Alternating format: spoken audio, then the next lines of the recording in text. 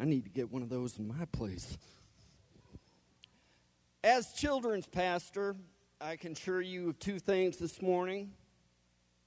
I haven't spoke a message more than 15 minutes long in 12 years, so it may be short. And if everybody listens, we will have goldfish and juice at the end of this.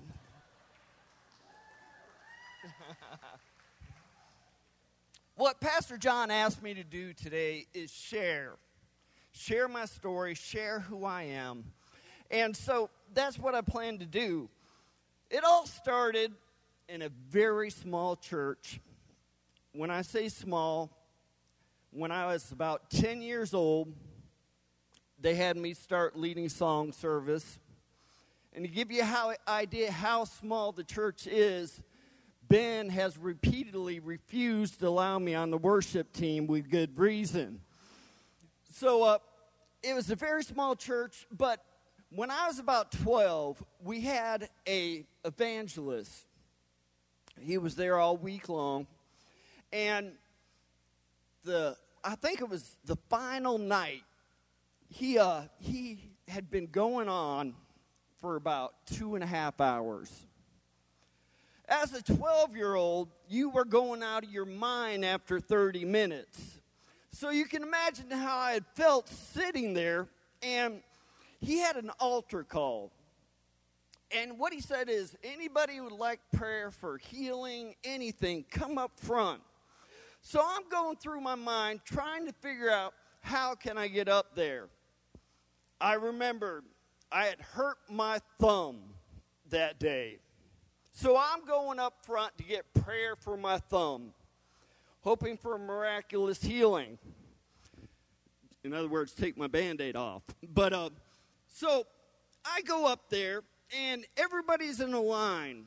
And as he goes from person to person, he comes to me. And it was incredible.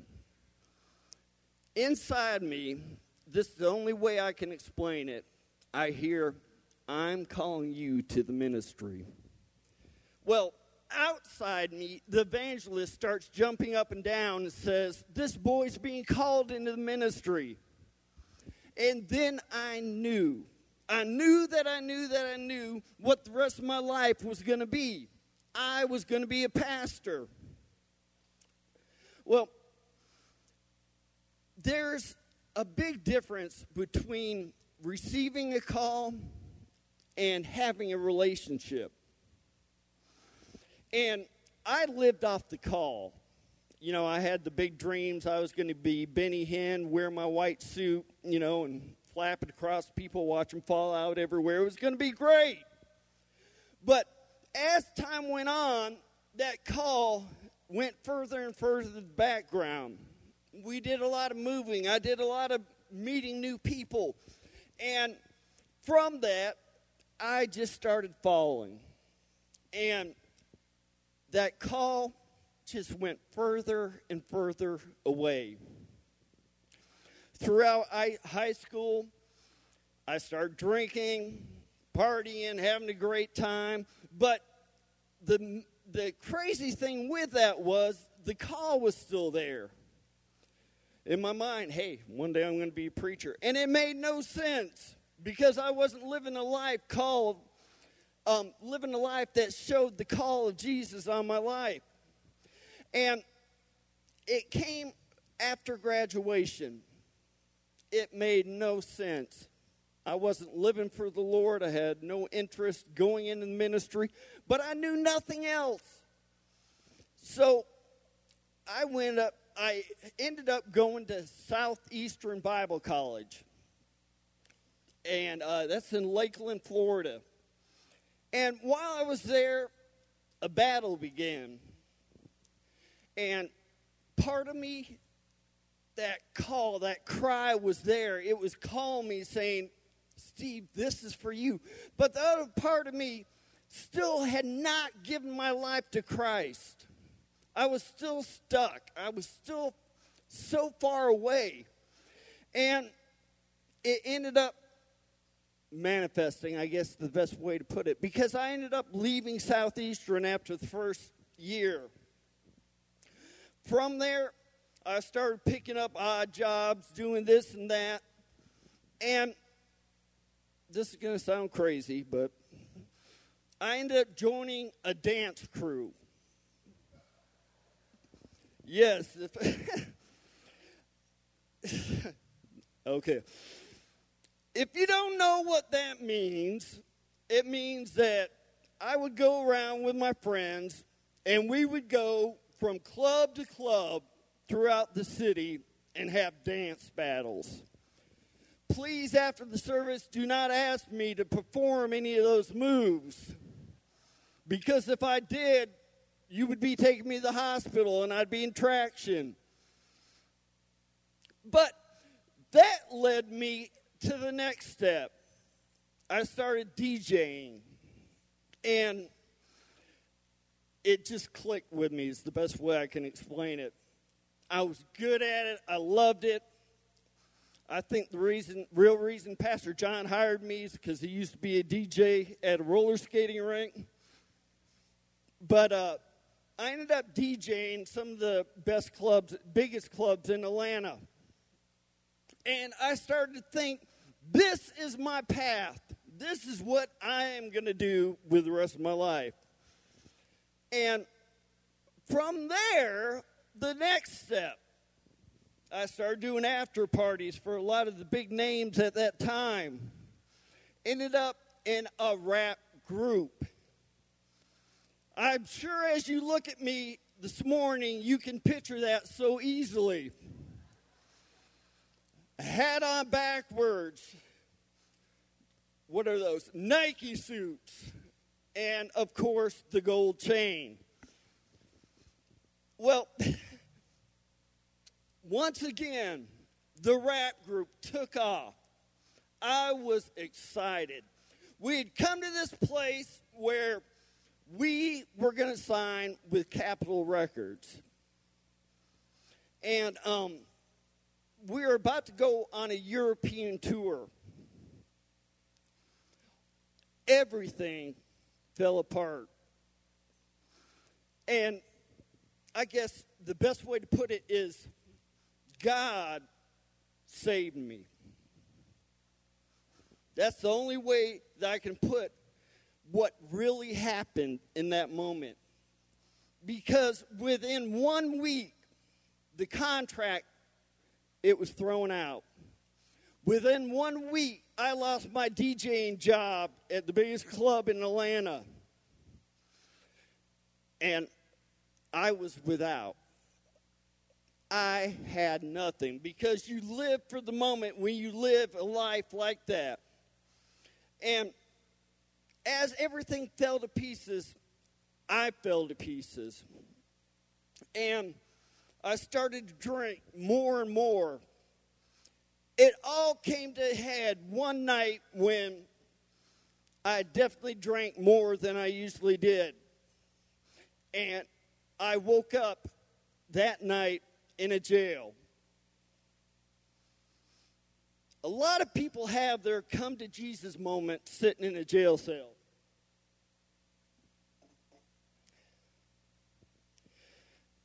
I was sitting there crying on the floor, looking back over my whole life, just wondering what happened. I thought I had it all, and it's all gone. And deep inside, it's like God started to come alive again. And I got down on my knees, and I said this: God, from now on, no matter what, I will serve you. God listens when you say that. He hears you. And I wish I could say from then on it was easy going, but it wasn't. Part of it was just reality. I had to move on from there. I had to work my life back up to a place where it could be. But much more than that, it's what I was carrying. You see, we look at ourselves differently than God looks at ourselves. when you ask for forgiveness, when you lay your life down before Him, He drops everything. That's it. You are clean before Him. But we as humans, as we are, we carry luggage. We carry baggage. We carry the past.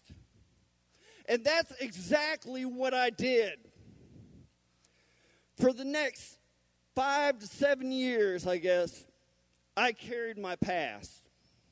I thought that I had been discounted for the things that God had for me because I failed. You guys hear that this morning? I thought that I had been discounted for God's great love, His great mercy, His grace, His favor, because I had failed. But God doesn't look at it that way. I ended up becoming a firefighter. I loved the job. I loved it. I was good at it. I loved the team. I loved just the whole thing about it. But something was missing. I knew what it was, but I didn't want to admit it. It was the call on my life. And deep down, I can tell you this. I didn't think I deserved to be in the ministry. I didn't think I was qualified anymore. I thought God had written me off, so I would never put myself out there to fail. Well, my mom messed that up. Do we have any praying moms in here? All right. My mom's a praying mom, and she's prayed me through a lot of things. She was so amazing because whenever I'd get in big trouble, she'd always call a little bit afterwards. What'd you do, Steve? She is praying. Great, Mom. Well, she came up to me, and she said, Steve, have you ever thought about going back to Bible college? And I actually laughed. I'm like, yeah, right. After all I've been through and the fact that I'm a decade older, I don't think that's going to happen, Mom. She goes, well, I just want you to pray about it. And that made me mad because I know what happens when you pray. So I prayed very lightly. And I was like, oh, God, if this is what you want, great, really love where I'm at right now, but she came to see me about a week later, and she came with a college application. I'm like, oh, she's not playing around here. So I filled it out, and on this application for Bible college, they have this line, have you ever been in trouble? Have you ever done these things? So I marked yes in great big letters and made it sound as horrible as I could. I wasn't giving up yet, okay? 2 weeks later, I get a letter for Central Bible College. Congratulations, Steve Bilson, you've been accepted to Central Bible College. So I humbled myself and I went. I ended up loving Bible college. I loved it. Everything I ever wanted to know, it was right there. And once I got going, I couldn't stop. I went to Central Bible College for Bible. I went to Evangel University, received a Bible degree. a business degree. Then I went to Assembly of God Theological Seminary and received my master's in theology. And my plan had been this. It was to be a professor one day. Children's ministry was not even closely on the list, okay? Nowhere close. But God is good, and He knows me, And he knows I'm not smart enough to be a professor. So he had mercy on me. And where my love for children's ministry started to develop was in one of my seminary classes. The professor was Dr. Roger Cotton. In the Assemblies of God, Dr. Cotton is like a superstar. He's the top dog. He writes the position papers. He puts out books. I mean, he has it all. And I couldn't wait to get in his class just to hear about his life and hear the deep things he would say and the amazing things he would open my eyes to. I get in the class, and there's only one thing this man would brag about. And it was this. It's the fact that for 14 years, he had taught second and third grade Sunday school class. He loved these kids.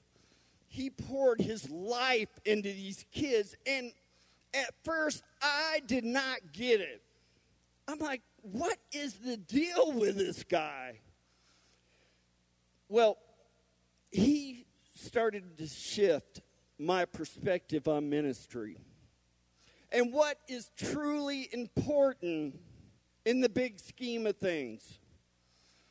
And I'm here to tell you, your kids are truly important on the big scheme of things. Because when you have kids before you, you have a chance to be a part of that building block. You aren't fixing the blocks. You aren't rearranging the blocks. You're a part of putting those building blocks together.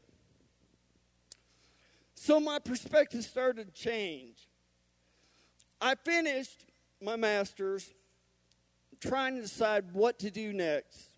And I received a call from the man that was my pastor when I was a teenager. And some of you may know it. His name was Dennis Lacey.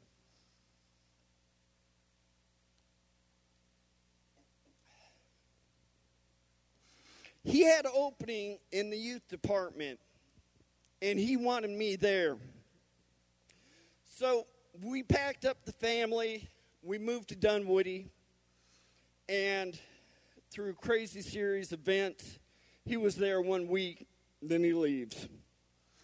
So in the next 6 months, a lot of change starts to take place at that church, and a lot of rearranging and letting go.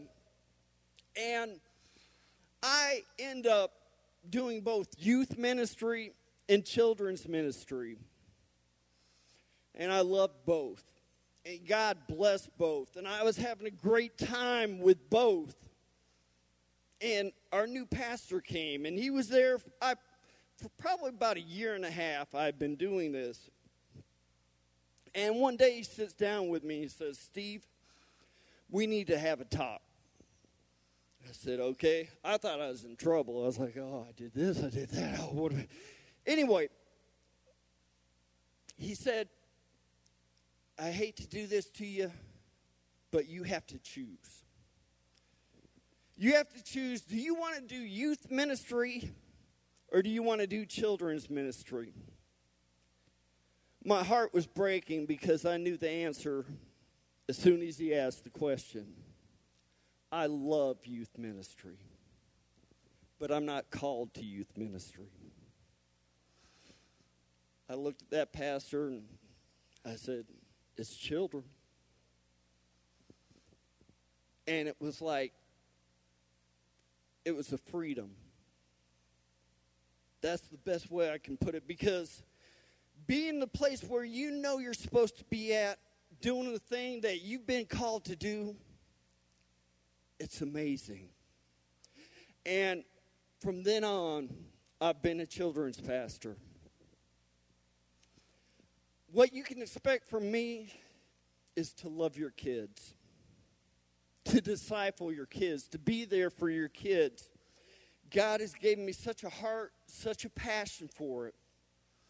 And you can count on that every time you bring them into this house. And just another thing I do, just to share with parents real quickly, is it's called Parent Connect. And with the Parent Connect, it's just a sheet you pick up at the end. And it has 2 questions on it. I know as adults, a lot of times we're asked to disciple and we say, how do I disciple? Well, that Parent Connect is our way of helping you do that. I want to share one of those passages that helped me get through those years. I want to share something that God opened my eyes up to when I was going through those times where I was carrying the baggage, when I was carrying that doubt and that fear. And how I'm going to do that is by talking about Moses. And much more than Moses, it's this: the Israelites. When we look at the Exodus, a lot of times we focus what happens between Moses and Pharaoh. But between that, there's a much bigger picture. And the picture is this: the Israelites. From the time of Joseph's death, what little favor the Israelites had ends. And it says during this time that the Israelites multiplied. I mean, in other words, they were everywhere. And the king or the Pharaoh at that time started to realize that these people are becoming a military threat. This is something we need to worry about. So they decided it's time to clamp down on this. It's time to control this. And they brought them into slavery. Well, that wasn't enough. It's like the Pharaoh knew we have to break these people. They've been free. They need to know what it's like not to be free. So the Bible specifically says that he was harsh. He was hard. And it seemed that no matter how they tried, the threat grew. It came to the point where they decided, we're going to kill every firstborn male. We'll end this problem by getting rid of the male babies. So they tried that. It didn't work. The maid servants, the ones that would deliver the babies, the king had told them, get rid of the male ones when they're born. They would say, well, we just got there too late. We're sorry. But during this time, Moses was born. He was raised within the palace. And many of us, I'm guessing most of us know the story of him growing up and him coming in to his call. Well, as he stood up and as he decided that, hey, I need to be there for my people, he ends up killing the Egyptian leader. He runs to Midian. And during that time, it's when he first truly encounters God. There's a burning bush. And the Bible puts it kind of funny. It's like, hey, there's a burning bush. Maybe I should go check it out. So Moses goes over and he checks it out. And the first thing God says is, take your shoes off. You're on holy ground. When we pray, we're on holy ground. When we're in church, we're on holy ground because that is where God is coming to meet us. And God came to meet Moses in that moment. And he says, Moses, I'm calling you out. I want you to be the one that leads the people to set them free. And Moses says, who do I say you are? And I love this. God says, I am who I am. Tell them I am. Chris was talking about Jesus and the difference between that and the false prophets. Well, Jesus put it perfectly when he said, I am the way. I am the life. You see, the other ones, Muhammad and everybody else, they say, I know the way. But Jesus says, I am the way. So he says, tell them that I am. And Moses, with Aaron, they return. They meet with the elders. The elders are on board. And then they go to Pharaoh. And that's when the trials begin. The blood, the frog, the gnats, the flies, the livestock, the boils, the hail, locusts, darkness, and the Passover. All these things took place. And all through that, the Pharaoh's heart was hardened over and over again. But finally, with the Passover, he lets them go. This is where you start to see God's people and where they're truly at. It had been 430 years of slavery. Generation after generation after generation grew up with that mindset. With that knowledge that we are stuck. We are not our own. Well, God starts to bring that out when he talks about the path. He tells Moses, don't take them through the land of the Philistines. Why? Because they will run back. During this time, as they run out of Egypt, God's presence comes. And how it comes is in a pillar of cloud. During the day, they follow this cloud.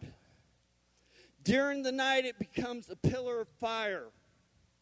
So they always know where to go every step of the way. And what God ends up doing is leading them to a dead end. Mountains on one side, sand and desert on the other. And here they are, God's people running from their past, running from their slavery. And here they are. And I want you to think about this moment. This moment where all of a sudden they're looking up and they start to see this dust cloud in the back. And as they watch, this dust cloud rises and gets bigger and larger. They start to realize what it is. It's Pharaoh and his army coming to get them. The first thing they do is they start to cry out, why? Why did you take us from that? It would have been so much better for us just to stay the way we were. To stay stuck in that lifestyle. Stuck in that slavery. Stuck with the failure of who we are. This is when I think the most awesome part of the story takes place. A lot of us think the most awesome part of the story is when Moses takes his staff and he lays it down and the water parts. Well, there's something that a lot of people miss. And it's this. God takes his cloud that they have been following and he puts it over the Egyptians. he puts it over the Egyptian. And what has happened is no longer can God's people look back there to what was behind, because it's not there anymore. And what do? Instead, they look ahead. Today, in closing, I want to ask you guys, are any of you guys stuck? Are any of you guys been holding on to things from your past? Things that you can't resolve on your own. Things that you can't let go. Maybe it's hate. Maybe it's anger. Maybe it's failures that you've suffered in your life. What I want you to know is God knows you're better than that, because he made you better than that. He made you to be free. He made you to walk in peace. He made you to live a life of victory. And not only that, he has called each and every one of you for his purpose. And you can't disqualify yourself, because God has qualified you. So as we end this in prayer today, with music today, as Ben starts playing, what I want to ask is, if you are living that, if you are walking in that, if you are holding on to hurts, disappointments, failures, just come up front this morning. Because what God wants to do is put that cloud down upon your life. Because it's not worth looking at. It doesn't count anymore. Because God has set you free.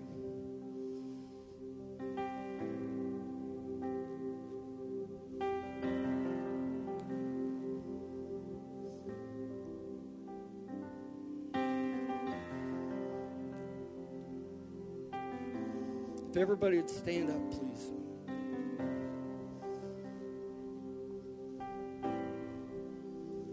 The head that once wore a crown of thorns is crowned with glory now. The hands that washed our feet, now at his feet we bow.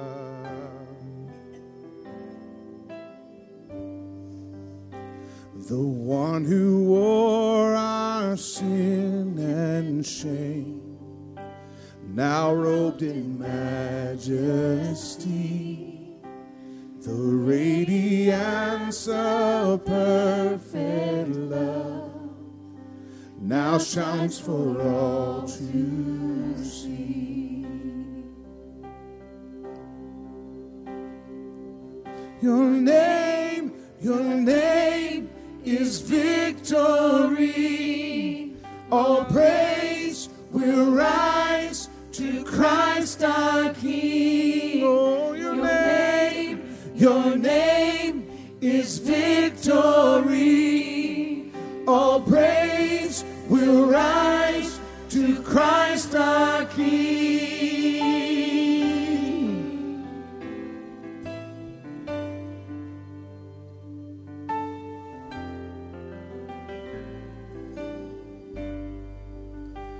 The fear that held us now gives way. Listen.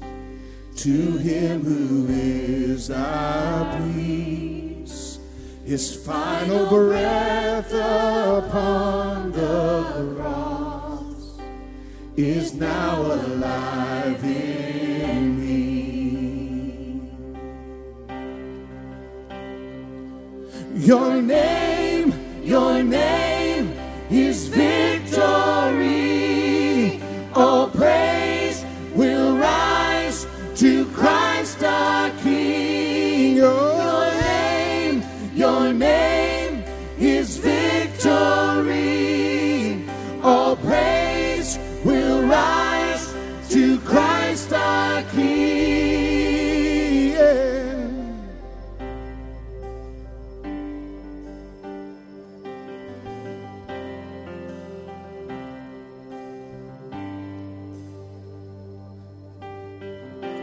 By your Spirit I will rise from the ashes of defeat.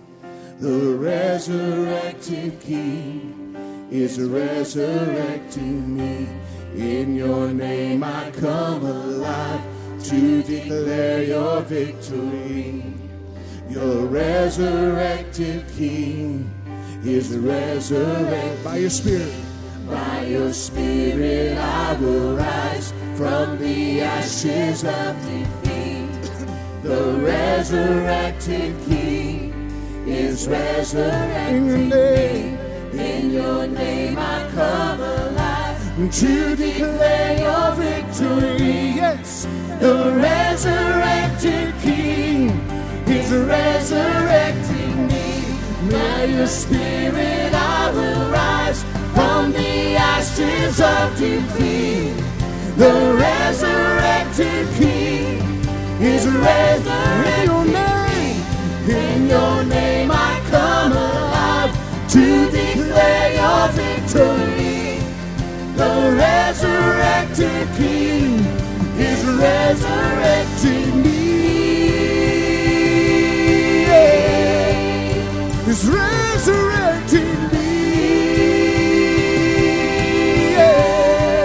Is resurrecting me. You are resurrecting me.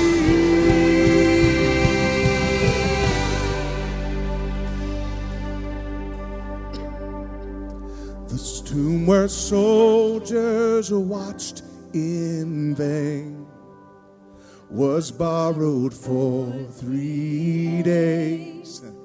His body there would not remain. Our God has robbed the grave. Our God has robbed the grave.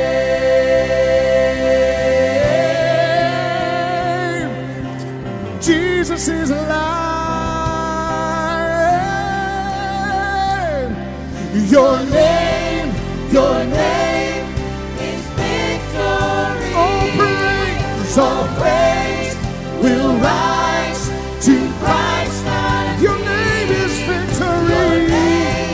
Your name is victory. All praise will rise to Christ. By your Spirit, by your Spirit I will rise from the ashes of defeat. The resurrected King is resurrected. In your name I come alive to declare your victory. The resurrected King is resurrecting me. By your Spirit I will rise from the ashes of defeat. The resurrected King is resurrecting. In your name I come alive. In your name I come alive to declare your victory. The resurrected King is resurrecting. By your Spirit I will rise from the ashes of defeat. Your resurrected King is resurrecting me. In your name I come alive to declare your victory. The resurrected King. The resurrected King. The resurrected King is resurrecting me. Yeah. He's resurrecting me.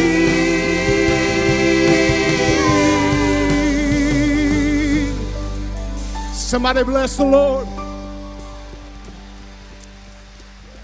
Hey, somebody bless the name of Jesus. Father, we just thank you and we praise you, God, for the testimony.